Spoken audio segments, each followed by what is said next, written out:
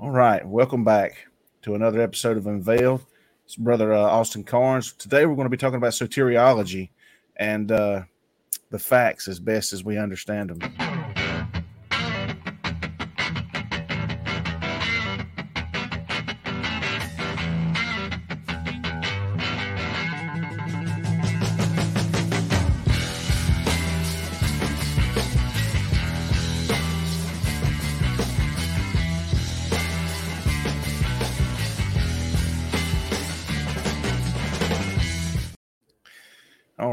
All right. So we're going to be a little bit less crowded today on the screen. And that's quite all right. We had a great time, I think, with Pastor Caldwell, and I hope to have some more fellas coming along. Well, right now, inside of our own circle of peers, camp meeting is going on in Western North Carolina. So as you might expect, there's a lot of pastors who are hard to find right now. So it's just going to be us lay people today. and it's fortuitous that today's even happening because it looked like it was going to be postponed for another week. But by God's grace and through his divine sovereignty and providence, here we are today to talk about salvation. I'm going to open it up to you for a second, Brother Austin, and give you an opportunity to give any opening comments, thoughts, concerns, points of interest, anything that's on your heart. Well, I just want to, above all, just stop and thank the Lord for his divine providence and opportunities that I got this weekend to just be able to meet a lot of good people and be encouraged that there's still a lot of people out there that loves the Lord and is unashamed of this gospel. Got to share personal testimony with some people in a Sleep Number store in Raleigh, and got to go to I was at a truck drivers competition, and obviously there's a lot of good blue collar people out there that's just claiming their faith in Christ, and it was just a lot of fun, and just a lot of encouraging things that there's still a lot of good people out there and people that love the Lord. Praise God. And opportunity to share the gospel with people who really don't know the Lord, it sounded like, and maybe challenged a little bit, and we can pray that maybe God will save them, and which is going to lead us a little bit into the topic if we can. You want to define soteriology? Yeah. Or do you want me to? Well, go ahead. You can do soteriology. I'll get into the more specific one. So, the doctrine of salvation. That's what we're going to talk about, right? Soteriology, best I understand it. I don't have a Google definition laid in front of me, but that's going to be the conversation and the study of biblical salvation. And now when I say salvation, I'm talking about salvation that everybody inside of the Christian church believes. Now, there's going to be some differences in there's going to be some differences maybe in what this looks like. No, not really. There's not going to be many differences, I don't think, in the way that because there's going to be people who are more Reformed and more Arminian in their teaching, but we don't disagree on this subject. We're saved only by one way, only through one person, and this is not in any way, shape, or form man toward God related. This is all from God toward us, and there's no exceptions to that whatsoever. Anything other than there's some areas where we give a lot of grace and a lot of latitude for disagreement. Am I right, Brother Austin? Yeah, absolutely. This is one we don't. We don't give a lot of gravity in the realm of salvation because we're told expressly by Christ that narrow is the way and straight is the gate of salvation, and few there be that find it. So we don't want to lead anybody astray by no means. This is geared towards Pentecostal believers, as all the Unveiled podcasts are. However, everyone is welcome. Everyone is welcome, whether you're Calvinist, Arminian, or some other kind of critter that I don't know nothing about in between. The salvation of man is found in Christ alone. by grace alone, through faith alone. And we're going to talk about subsections of this today called justification. What does justification mean biblically? How is it applied? How do we view justification? And maybe, given a time, we're going to talk especially about what justification is not. And maybe by talking about what justification is not, we'll be able to clear up some misconceptions that some people have that's more on our side of the camp than on other people's camps. Is that fair? Yep, absolutely. You take the topic of justification and expound on it. I'm going to respond to a quick text message. Go ahead, bro. So I think, first of all, we have to ask, what is justification? Britannica.com gives us a definition, two definitions specifically. The change in a person's condition, moving from a state of sin to a state of righteousness.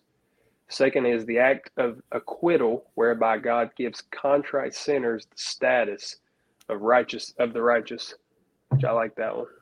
Yeah.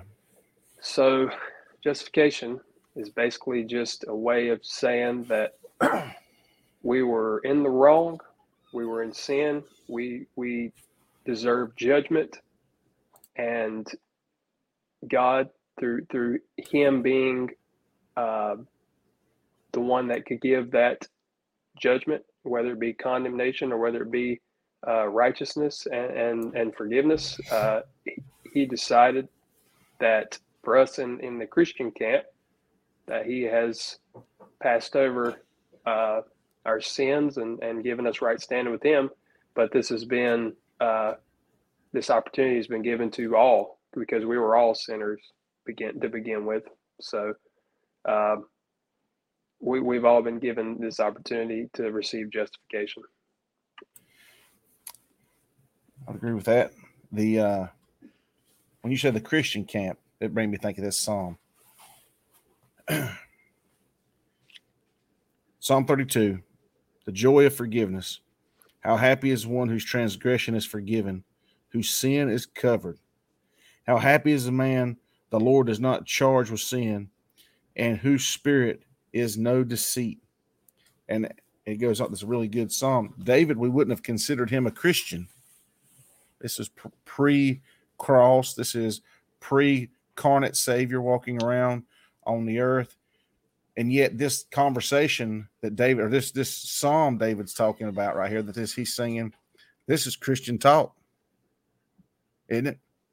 Yeah, absolutely. We're talking about, so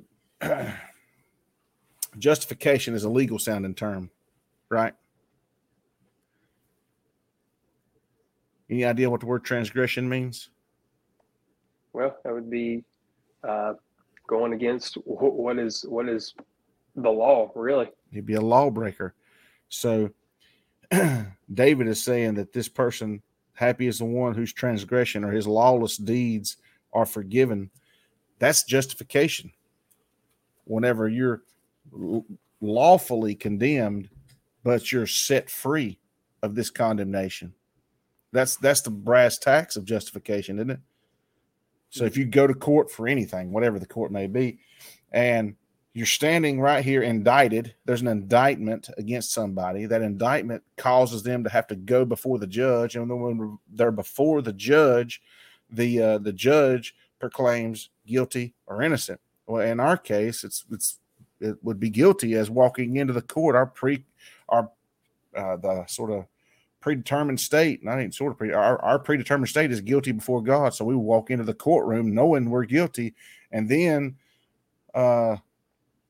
something takes place, and God looks at us and says, He's justified.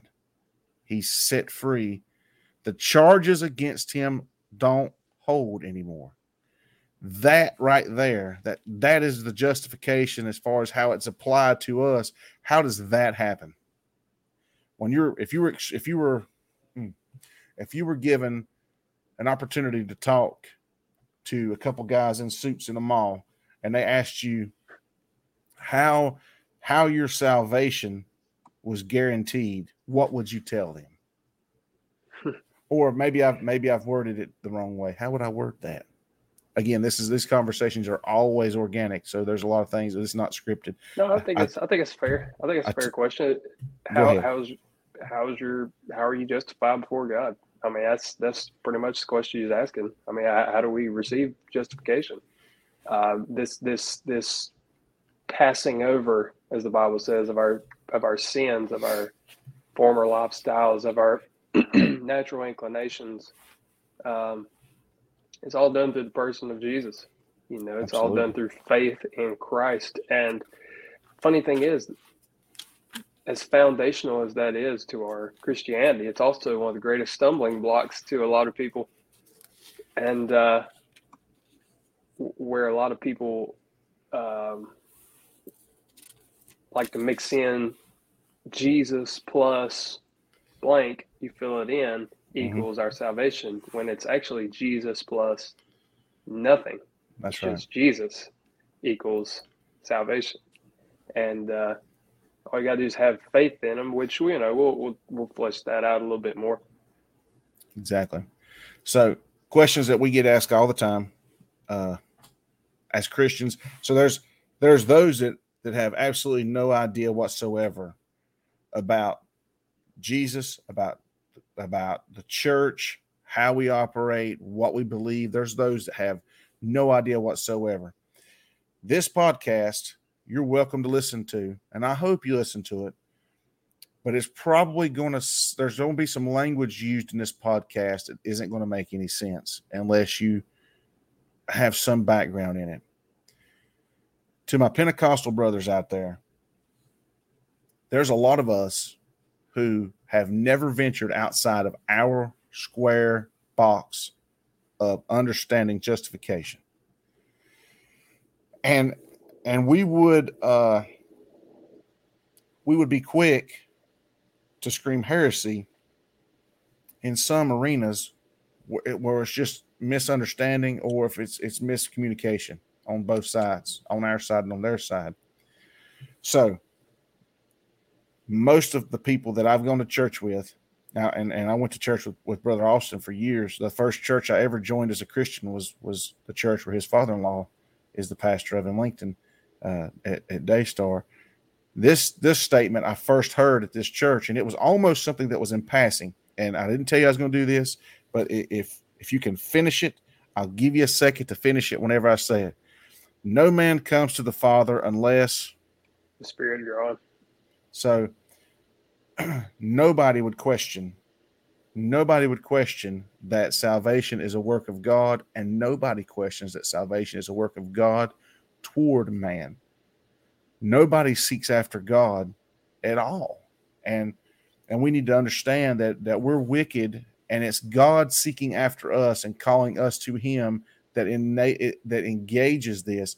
So if God is the author and the finisher of our faith, and our faith starts with being justified, and that's technically where all this starts. The beginning and the end of it is in two different spots, but justification is where this starts, isn't it? When we talk about the gospel is all of these things are inside the gospel, the subject of the gospel. We started with Christology because he's the author and the finisher of our faith. We moved from Christology and didn't move on and abandon the principles and the tenets of Christology, but we gathered onto them as we moved on to the last topic that we just discussed, which has escaped my mind in the moment for some reason.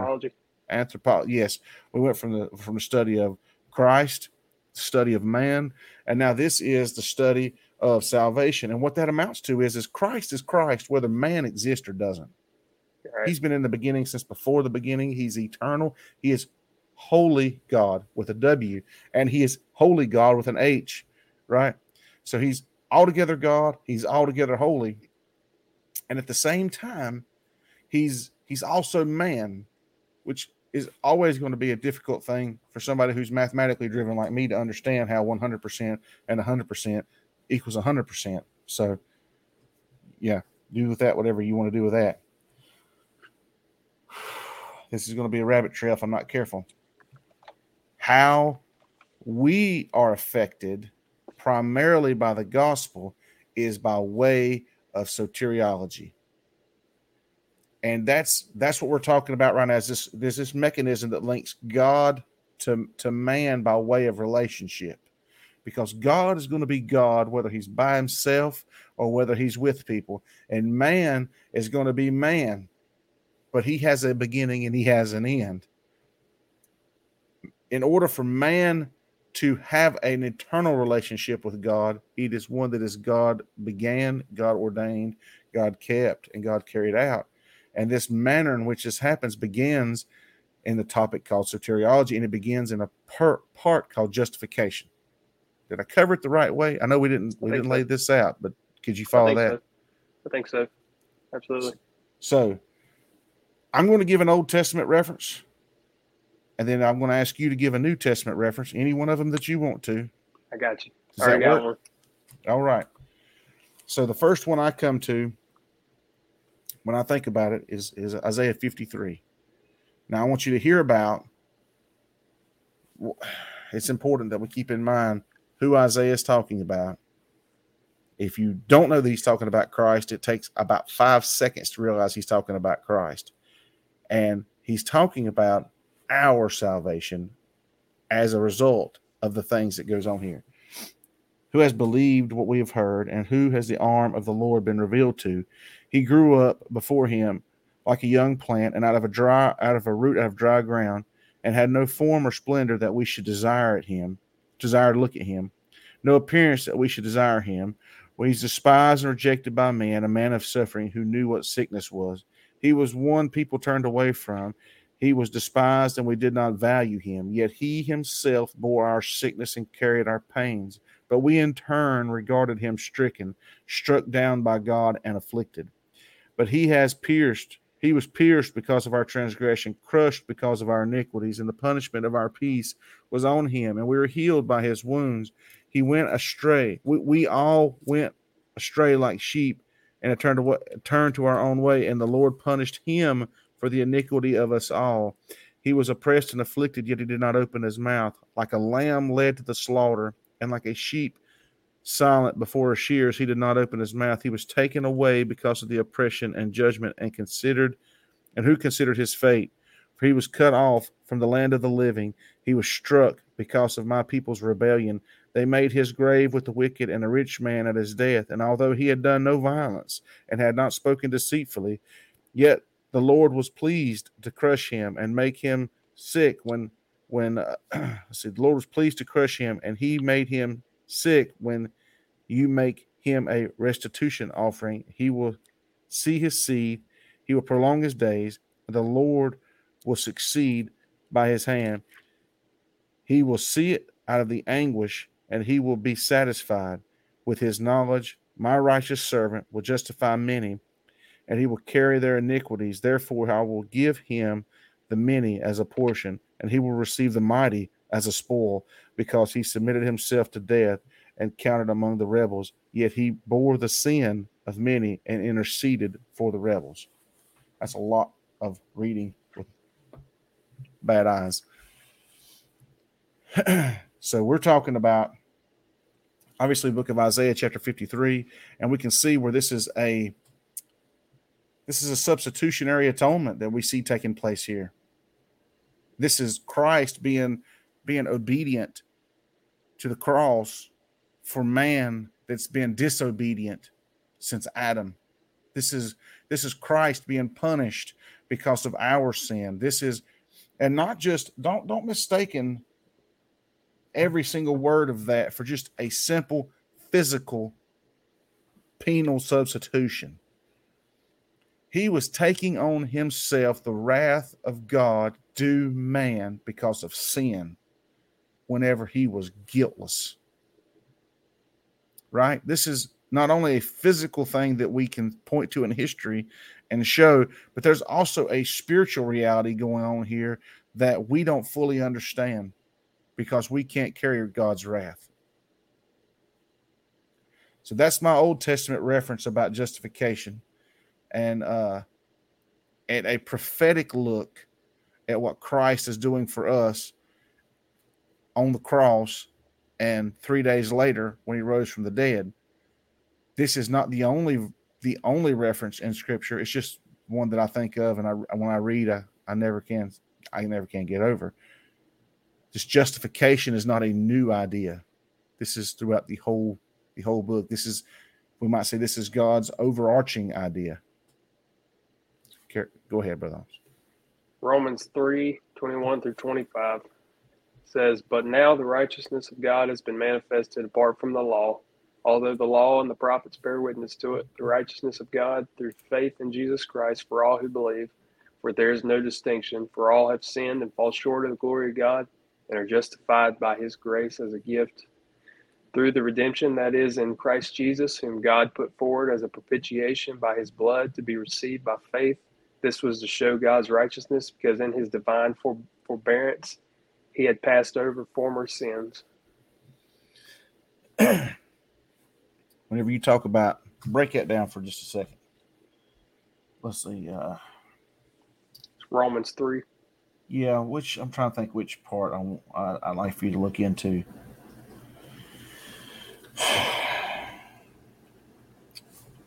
We've discussed the meaning of justification and what that means in terms of the legal aspect. And Paul's using a legal argument here. He says this: how is it that faith, do you suppose, that gets into an entirely meatier topic, I suppose. I think you'd start going more into faith and works, really. All right, let's do this. Explain to me,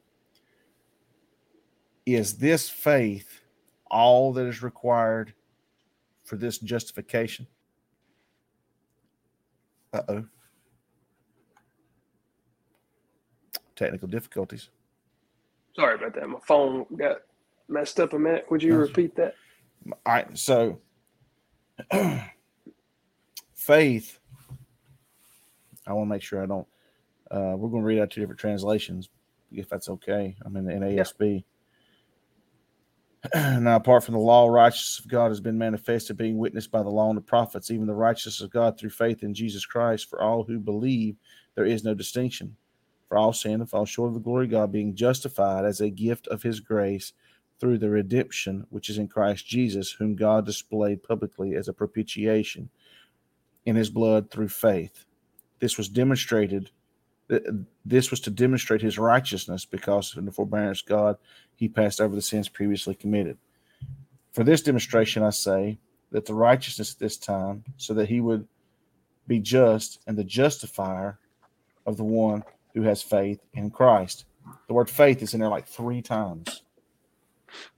Now, this has been something that has caused great contention inside of, I'm going to say, the church in large, but not inside of the blood-bought bride of Christ. And I say it that way for one reason. The entire Protestant Reformation, my understanding, came out of this book, right? That we're justified by faith alone.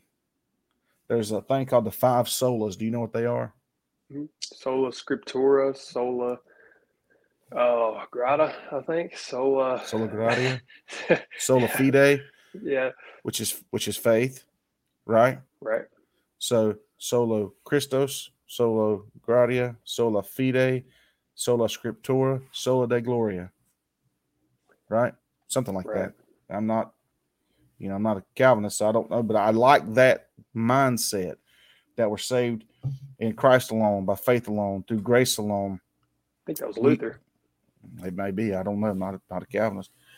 I don't hold to all the teachings that they hold to. Not that I disagree with all of them, but I don't know them, so I can't just spit that out. And all of these are for the glory of God alone, which is awesome, totally awesome. To God be the glory, and all the Pentecostals say glory.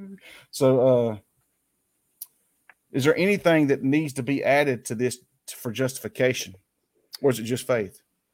I think it's just faith, but I think at its core, I think that you see a lot of byproducts come from it as a means of not by receiving justification as if we deserve it, but just as an expression of who we've been created as new creatures in light of, say, 2 Corinthians 5:17. So whenever you think about James, you don't think James is contradicting this, do you? It says faith. He said, show me your faith and I'll show you faith and works, and faith without works is dead. Because I think that a lot of times this gets brought up in terms of Bible contradictions, but I think that that's a misunderstanding of what James is saying. I think that James is saying more along the lines of what you just said when you said faith brings things, right? Right. Let's see if I can. Well, let's take this for an example, okay? Go for it. It'd be like in Genesis chapter, 15, where and I probably threw you for a loop going all the way back into Genesis, but where you have Abraham, he talks about Abraham was justified. Yep. Because he believed this. He was just, he was counted him as righteousness. Then, later on, he receives this promised son of Isaac, and then he's told to go sacrifice Isaac. So there is a work going into this of obedience that is taking place. However, it's still a faith in, I'm going to do what the Lord asked me to do, but it's not necessarily the work in and of itself, but it's the faith that is being displayed in doing what the Lord asked him to do and obeying that commandment. So it's a hard perspective to take, to realize that there's works involved, but it's not the work in and of itself, but it's the heart behind the work. The work is justification is not a byproduct of good works, but good works are a byproduct of justification. Is what I'm saying, because it would be like in Matthew 7:15-20, where Jesus said, beware of false prophets come to you in sheep's clothing, but inwardly are ravenous wolves. You will recognize them by their fruits. Are grapes gathered from thorn bushes, or figs from thistles? So every healthy tree bears good fruit, but the diseased tree bears bad fruit.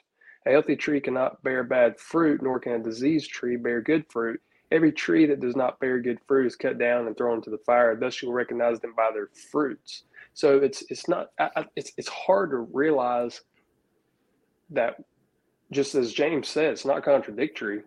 There's a new creation and a new creature and a sanctifying process, as we've talked about in previous episodes. But it's not the thing in and of itself, because at any time when we make it about a thing or a work, we're taking glory away from God and Christ, because of the gospel, because of faith in that we have in them. The rest is just byproducts.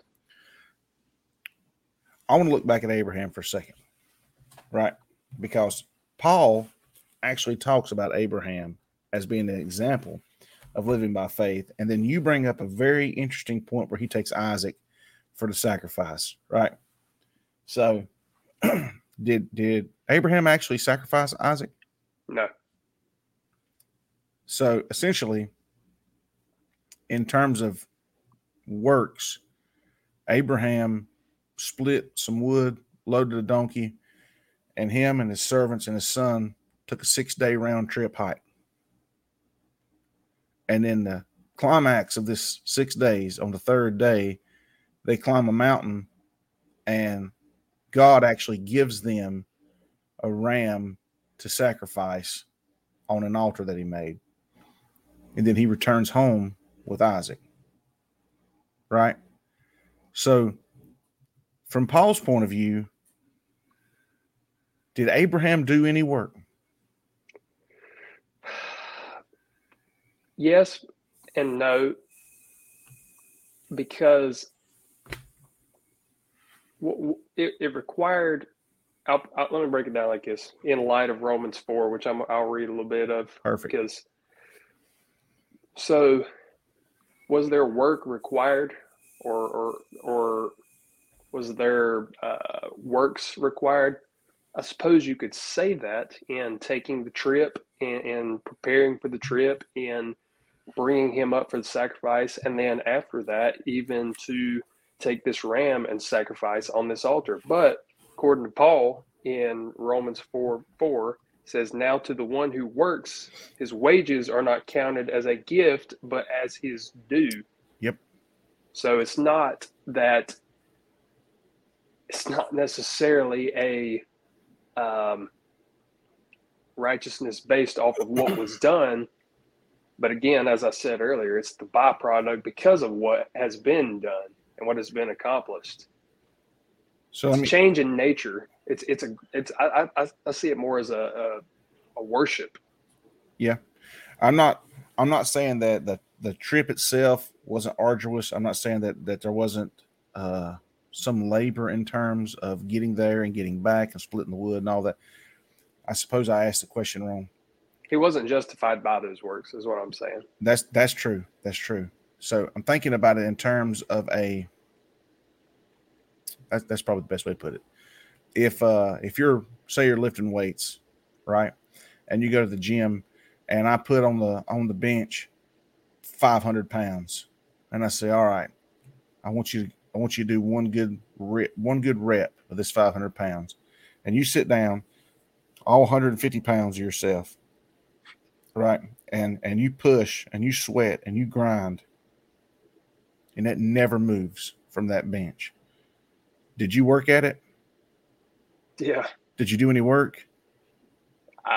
Yeah, but I didn't accomplish anything. Physics would say you didn't. That says there's no work done until that item moves. And that's,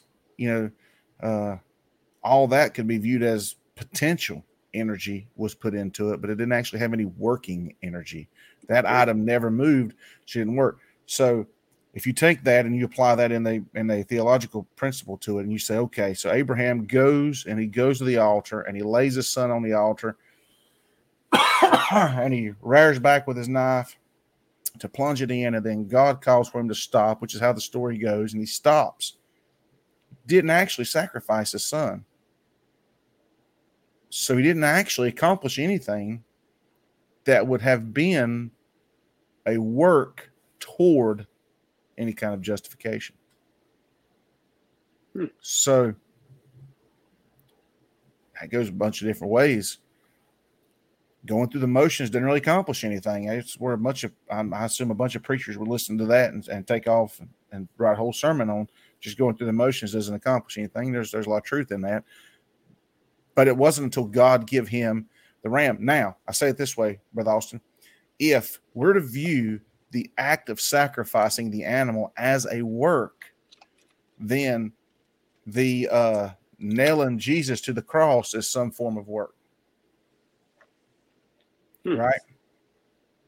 Praying and asking God to forgive you is some kind of a work. That's not the kind of work. Paul can't be talking about that kind of work in the manner of justification.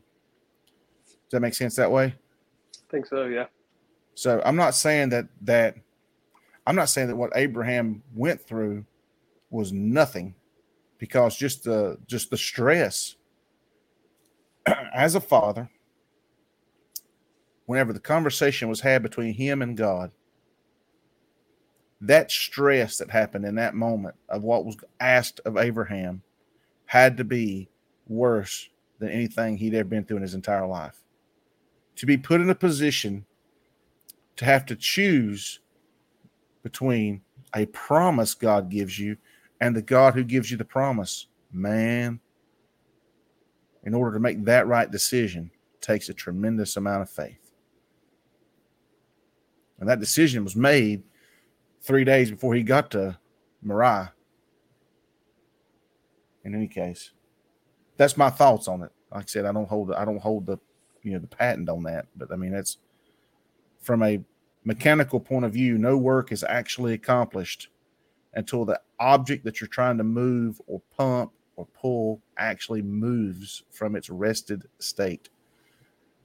So Abraham's salvation, his justification, I believe, happened whenever he was in Ur, and God said, Abraham, get up, and I'll take you to a place and I'll show you. And then later on, he says, can you count the numbers of the stars? Can you count the sand on the sea shore? your offspring will be more numerous than these. And he believed God. I believe that's when he was justified. Is it okay if I read that portion of Romans 4 through? I might stop about 5. It says, "What then shall we say was gained by Abraham, our forefather, according to the flesh? For if Abraham was justified by works, he has something to boast about, but not before God. For what does the scripture say? Abraham believed God, and it was counted to him as righteousness. Now to the one who works, his wages are not counted as a gift, but as his due. And to the one who does not work, but believes in him who justifies the ungodly, his faith is counted as righteousness. Just as David also speaks of the blessing of the one to whom God counts righteousness apart from works, which we just read this. Blessed are those whose lawless deeds are forgiven and whose sins are covered. Blessed is the man against whom the Lord will not count his sin." And we could continue on where it talks about circumcision and let's do it. Well, actually, yeah. Let's go ahead and finish that out. Is this blessing then only for the circumcised or also for the uncircumcised? For we say that faith was counted to Abraham as righteous.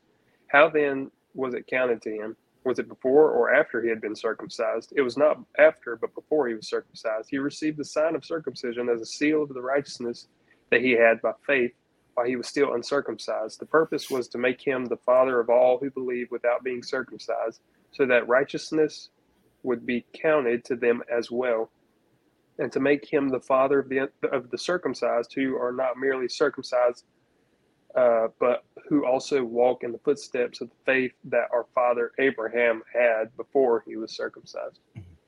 I'll stop right there. That's good. Do you want to flesh any of that out? No, the timeline of that would have had Abraham's salvation before Isaac was born.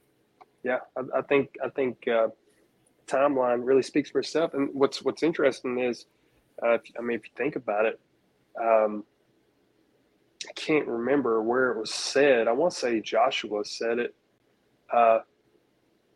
but Abraham was, it seems to me that somewhere in Joshua, don't quote me on this, but Joshua talked about how him and his brother were worshiping other gods at the time. Really, before God had called them, before God had called them out of the land. Yeah, that they were. And I'll have to look that up. I have my computer in front of me. Think about it for a second. Whenever Isaac sent for his, when Isaac sent for his son a wife, right? Or, well, actually, Abraham sent for his son, for Isaac, a wife. Whenever Jacob went to his forefather's home, he went to Laban's house for a wife, right? Mm-hmm. What did Rachel steal? The idols. Right. There's idolatry going on still, wasn't there? Right. So it's to me, it's not a stretch to assume that God called Abraham out of idolatry. God called Abraham? Go ahead. Joshua 24. I knew it was in there. Joshua gathered all the tribes of Israel to Shechem and summoned the elders, the heads of the judges, and the officers of Israel. And they presented themselves before God. And Joshua said to all the people, "Thus says the Lord, the God of Israel, long ago your fathers lived beyond the Euphrates, Terah, the father of Abraham, and Nahor, and they served other gods. Then I took your father Abraham from beyond the river and led him through all the land of Canaan and made his offspring many. I gave him Isaac, and Isaac I gave Jacob and Esau, and I gave Esau the hill country of Seir to possess, but Jacob, his children went down to Egypt." And I could continue to go on, but he was just going on about about the history of Israel. But I think you could probably you could probably put two and two together. I would say that he probably served other gods at the time until the God of Israel called him out. Could you not? Oh yeah, for sure. So let's I feel like we got a lot of feelers going out there. I feel like there's a lot of things that have been said that Probably rabbit trailed a little bit. Well, maybe a little bit. I I really wanted to have a robust debate about justification. So I almost wanted to call somebody who would disagree, so that we could have a little bit of an impactful moment. But maybe that's not the best thing to do always. I'm not very controversial in nature, but it seems like I thrive on it. We're simply justified by faith in Christ. And the justification is what? You want to read that definition one more time for me, brother? Yeah. Let's see. I don't have it right in front of me. Okay. I lost it. We've taken from our sinful state and made into a state that is unsinful, right? So there's this massive amount of debt to our name, and it's sinful. The wages of sin is death, right? And as we have this humongous mountain of debt of sin, there is a justifier of this sin, of this debt, and his name is Christ. And whenever we believe on him, now I know we use the word faith, and broken down, faith is a belief and an adherence to. But I don't want you to get the idea that somehow this is a superficial belief, like some people believe, I don't know, in Bigfoot, but there's absolutely no credible evidence in their area that there's a Bigfoot lives up on Carpenter's Knob called Nobby. Nobody really seen Nobby, but you talk to people, they've seen Nobby, right? There's this. I'm talking about a faith in Christ, a belief and an adherence to that every aspect of my life will be governed by him. Everything that I thought was mine is his, and I'm a steward of. This is a radical abandonment of everything but Christ and an adherence to Christ. The Amplified Bible in John 3:16 would break down belief as fully adhered to. And I like that, because in our culture, belief is a word we've trashed. We've trashed that word, Austin, believe. We've trashed the word love. And people now, they love their pizza and they just like their girlfriend, right? I mean, you have people who love their truck but just like their kids. We've taken words and we've cheapened them where they don't mean anything anymore. But to say that I believe that gravity is a thing and I act like it's going to hurt if I pick my feet up off the ground with nothing to catch me but my neck, then I'm going to act in a certain way. If I really believe that, we've used the term, we've used the analogy about jumping off an airplane and really believing in the parachute, really believing that the plane's going down whenever you leave. You don't jump off an airplane for a survival state unless you really believe that airplane's going down. You don't put a parachute on that you just think it's going to work. You put it on and you believe it's going to work and you hope that it works all at the same time, right? This is the faith you're talking about, Austin. When you say this faith, it has merit to it. This faith has action to it. We used to use a term back in the 90s whenever I was in elementary school and middle school and the first part of high school, was talk was cheap, right? Don't talk about it, be about it was another saying people used to have all the time.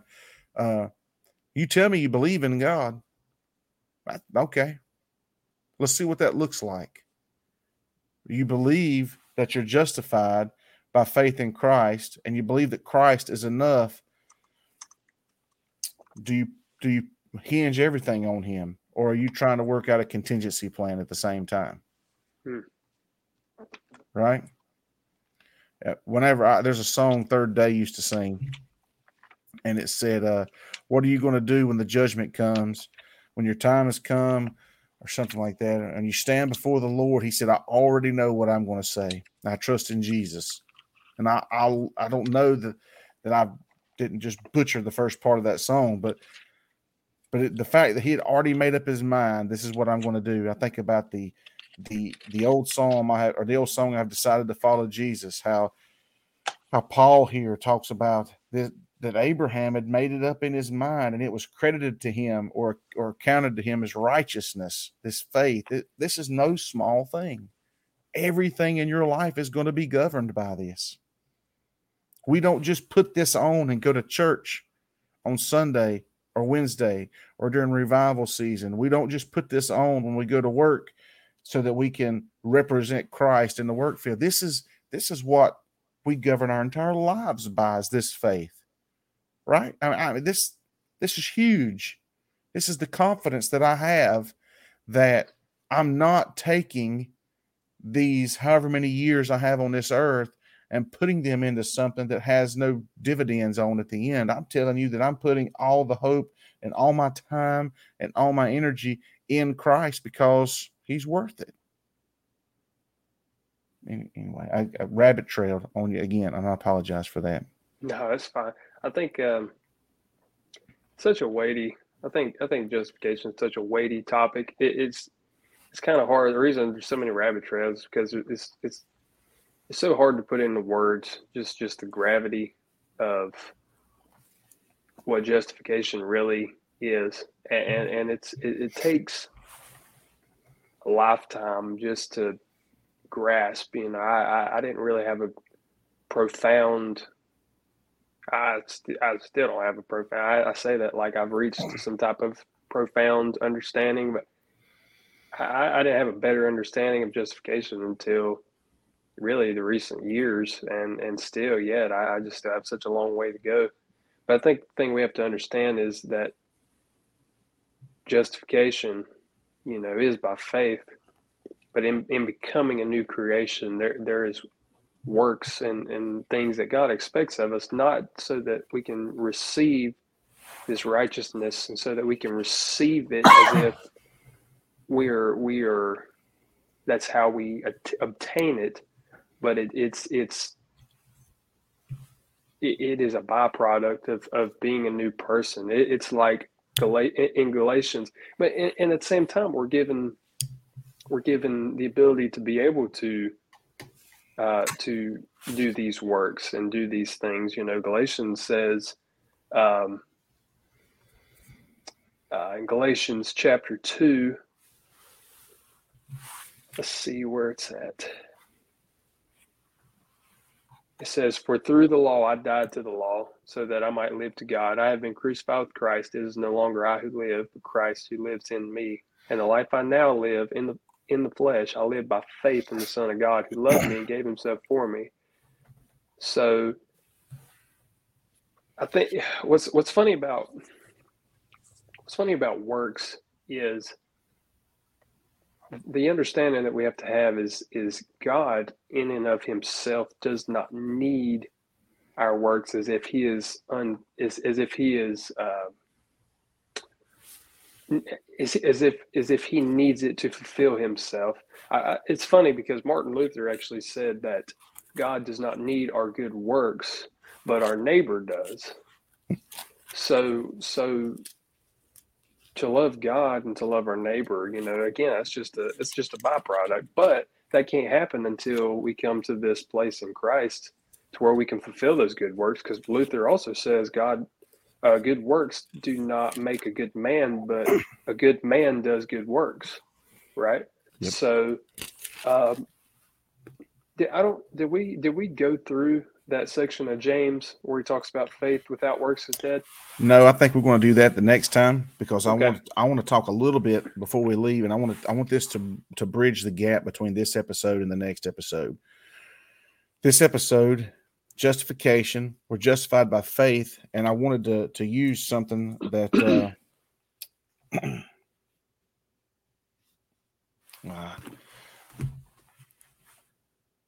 Jesus is on the cross. There's two fellas, one on either side of him, that's talked about. Both of them start out mocking him. One of them continues mocking him until the very end.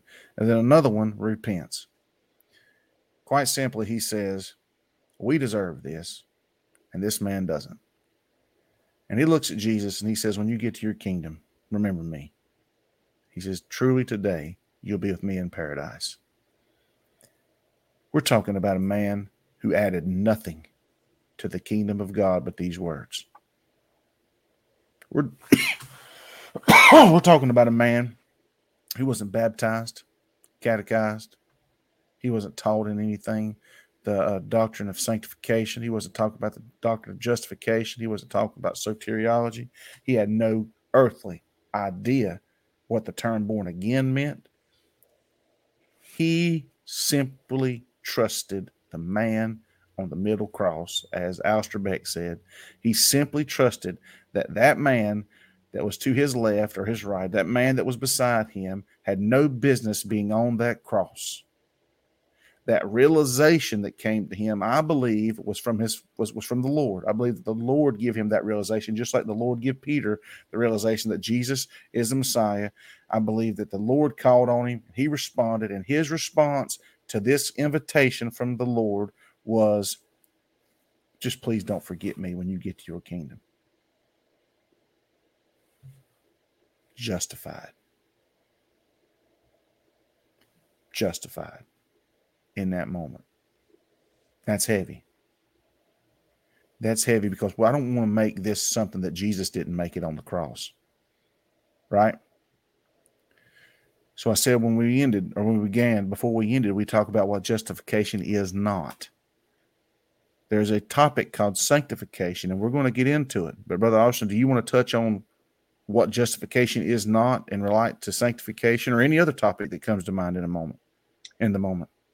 No, I really just had a verse that kind of went with some of the previous things we were talking about. If Take it away. Go ahead. Take it away. It was just Ephesians 2, 8, and 10, which you already mentioned some of it, but the latter half I thought was really interesting. For some reason, we've been dancing a lot around and on this, talking about works and stuff, which is interesting because, we ain't really got into that topic quite yet. Yeah. But it just says, for by grace you have been saved through faith, and this is not your own doing. It is the gift of God, not a result of works, so that no one may boast. For we are his workmanship, created in Christ Jesus for good works, which God prepared beforehand that we should walk in them.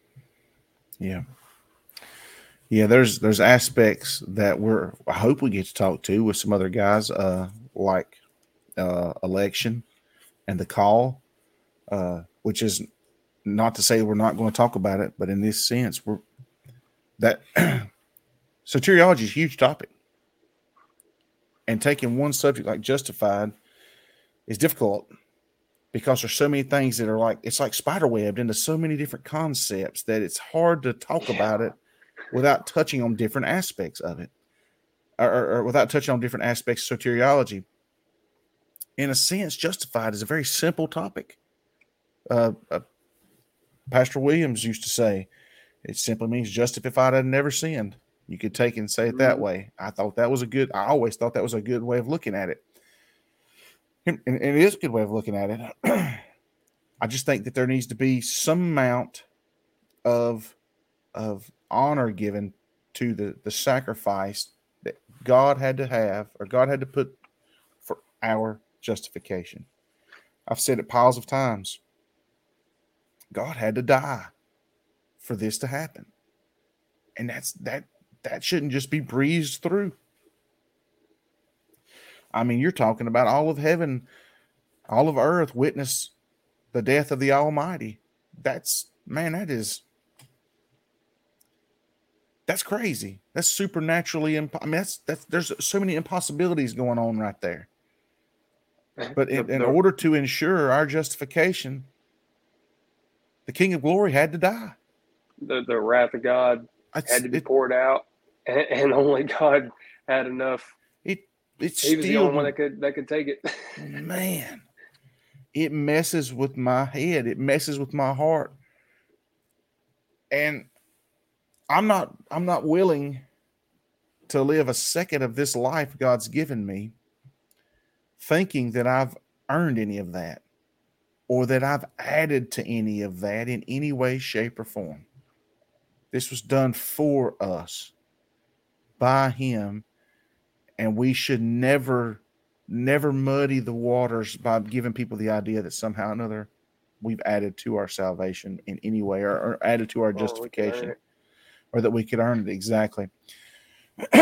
So Sanctification is a manner that a Christian lives after he's justified, and it's a continual process of being made more holy, being made more like Christ. Do not, hear me now, especially you fellas that have never really studied Scripture but have been faithful church members. I love you. Please hear this. Justification is not sanctification. And sanctification does not give you justification. If you've stopped doing things that are sinful, praise God, but that did not make you right with God. If you were an addicted, if you were a drug addicted, porn addicted, adulterer, if you were a homosexual, if you were whatever you were prior to salvation, you're not that anymore, and your actions should be different. But to go in the reverse and think I'll stop doing this and I'll refrain from that, or I'll start doing this, doesn't justify you. It does not justify you. So we have to make sure that distinction is out there. If not, we teach a different gospel. Is that fair, Brother Austin? Absolutely. I've been a lot of bad things prior to Christ saving me. There's areas I don't even want to ever go to because of what God delivered me from. Nobody had to ask me to stop doing these things because the Bible tells me they're all wrong.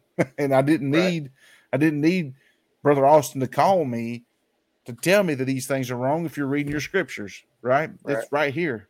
Act according to God's word, and these things will stop. Don't pursue the lust of the flesh, but rather pursue the things of God, pursue the things of the Spirit, and you'll not fulfill the lust of the flesh. It's kind of a crazy concept, but those things aren't justification. That's after justification. That is always going to be after justification. I think sanctification, I think the best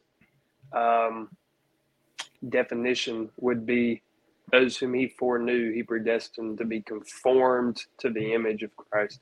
I think that is a better interpretation of sanctification. It's just being more and more in his image every day. Yeah. You know, it's that new creation that we keep, maybe more than anything, maybe we've, it feels that we have touched on justification kind of this much and laid the groundwork for sanctification this much. Well, because here's the thing. As long as nobody gets them confused, I'm fine with that. Because here's the thing about justification. It's so profound, but at the same time, so simple. Because it's so profound to understand that God's wrath had to be poured out. The only person that could take that wrath and punishment was God himself. Yeah. How about to say reincarnate? That was totally wrong. Yeah. Come as a man in the person of Jesus Christ, and God the Father poured the wrath on God the Son. But at the same time, while this was going on, a man on a cross beside of him, literally all he said was, "Remember me." And he received that justification like that. So profound to try to wrap your brain around, but so easy to receive if we would just allow the Spirit to have his way. So it's wow. It's so profound but so simple at the same time. Yeah. It takes God to forgive a man.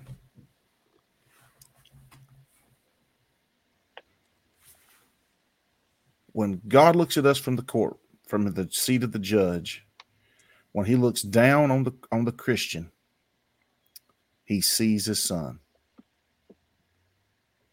And that's all he sees. And I'm very unfiltered, very honest in this moment. I am so undeserving of that. Because,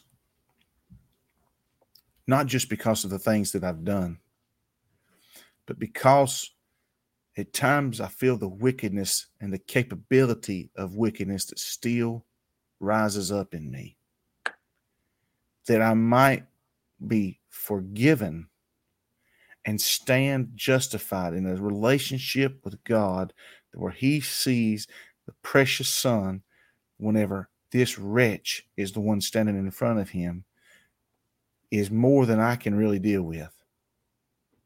That's more love than I know what to do with. That's more forgiveness than I know what to do with. And it takes me and leaves me in a place where I'm wrecked, completely wrecked, and I don't know really how to put it into words other than that.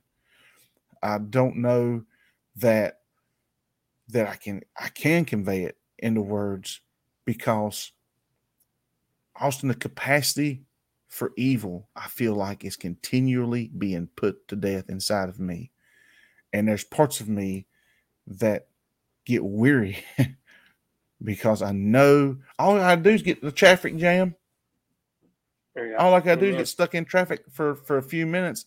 And I'm like, how many of you people are just dumb? Right? Yeah. I shouldn't even be thinking those kinds of thoughts. Right? Whenever I'm watching television, which I try not to watch the news at all anymore, at all.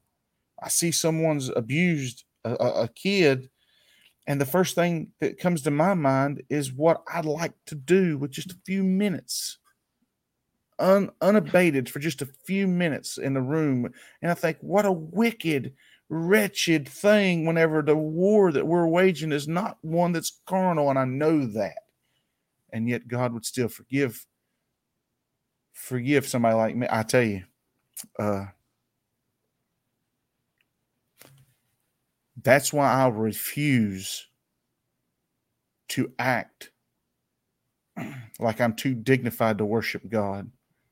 Whenever the time comes to be with other folks, I'm going to get sideways worshiping God, whether I'm in my kitchen like I am right now, whether I'm in my prayer closet, whether I'm on the workplace, whenever flesh that says, hey, just tone it down just a little bit. It's not really the time and place for a hallelujah. I'm going to stand up and give one all the more, because I feel like that I need to overcome that whatever that sinful desire is to keep my mouth shut. I want to be a little bit like David and say, I ain't even begun to defile myself yet. Hang on a second. That's the part of me that remembers how far I've got to go, but how far God's already carried me from. Anyway, rabbit trail. He's a good God we have. Right. He's a good God. And I can't speak for anybody else in the manner that I can speak for me, but I am fully undeserving of this grace. I am fully undeserving of his mercy. I would not, if I had been put in the position that the Almighty been put into, I'm afraid I would never have given myself the justification that God has so freely given me. I would have given up on me. And that's the real truth behind it, Brother Austin. Absolutely.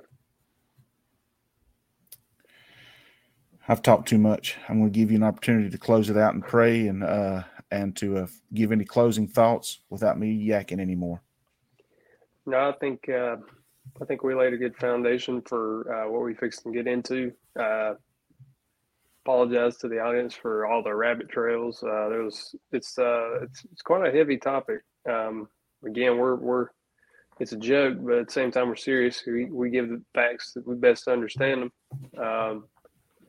But it's a weighty topic when you begin to talk about justification. It's profound. You begin to unlock layers and layers and layers. The more you read, the more you study, the more you continue on this journey of faith. Wish I had a better understanding of it. But I more than anything, it's if you don't quite understand it, it's important that you live in a way to where you show your gratitude for it, because it's undeserved. It's completely undeserved. And the best thing we can do is live a life of conformity to his ways, his will, to trying to look more and more like Christ and follow his example in worship to him, to show those good works, to show how grateful we are for this gift we've been given. So I think it's an important topic. It's an important topic to talk about. We'll continue to flesh it out some more as we continue to go on in this study. And that's all I got to say about it. I guess we'll close it out in prayer and send it right back to you. God, I thank you, Lord, for all that you do. And I just thank you for giving us this opportunity to speak on justification and salvation, and touch on some of the various topics. Lord, you know our hearts, God, and you know that we don't have it all together, Lord. And I just thank you that we can flesh out some of these things, Lord. I just thank you for that you have justified us, Lord, through the blood of Christ, that he has come to be the propitiation for our sins. I just thank you that we have been given the opportunity to, and the strength through the power of the Holy Spirit, to be conformed, to be new creations, to walk in a more sanctified way, Lord, as we continue to fight the flesh and fight this battle of our own wills for our own selves, God, that we can put those things to death, God. And the preacher continue to help us to, and help us to all have a better understanding of justification, Lord, and just the weight that this carries, God, that above all, it would just manifest itself in our lives, God, through thankfulness and through worship, God, and through making you Lord over our lives and everything we do. Be with us and give us greater understanding, Lord, and grateful hearts for all these things. Thank you for all that you do, Lord. In Jesus' name.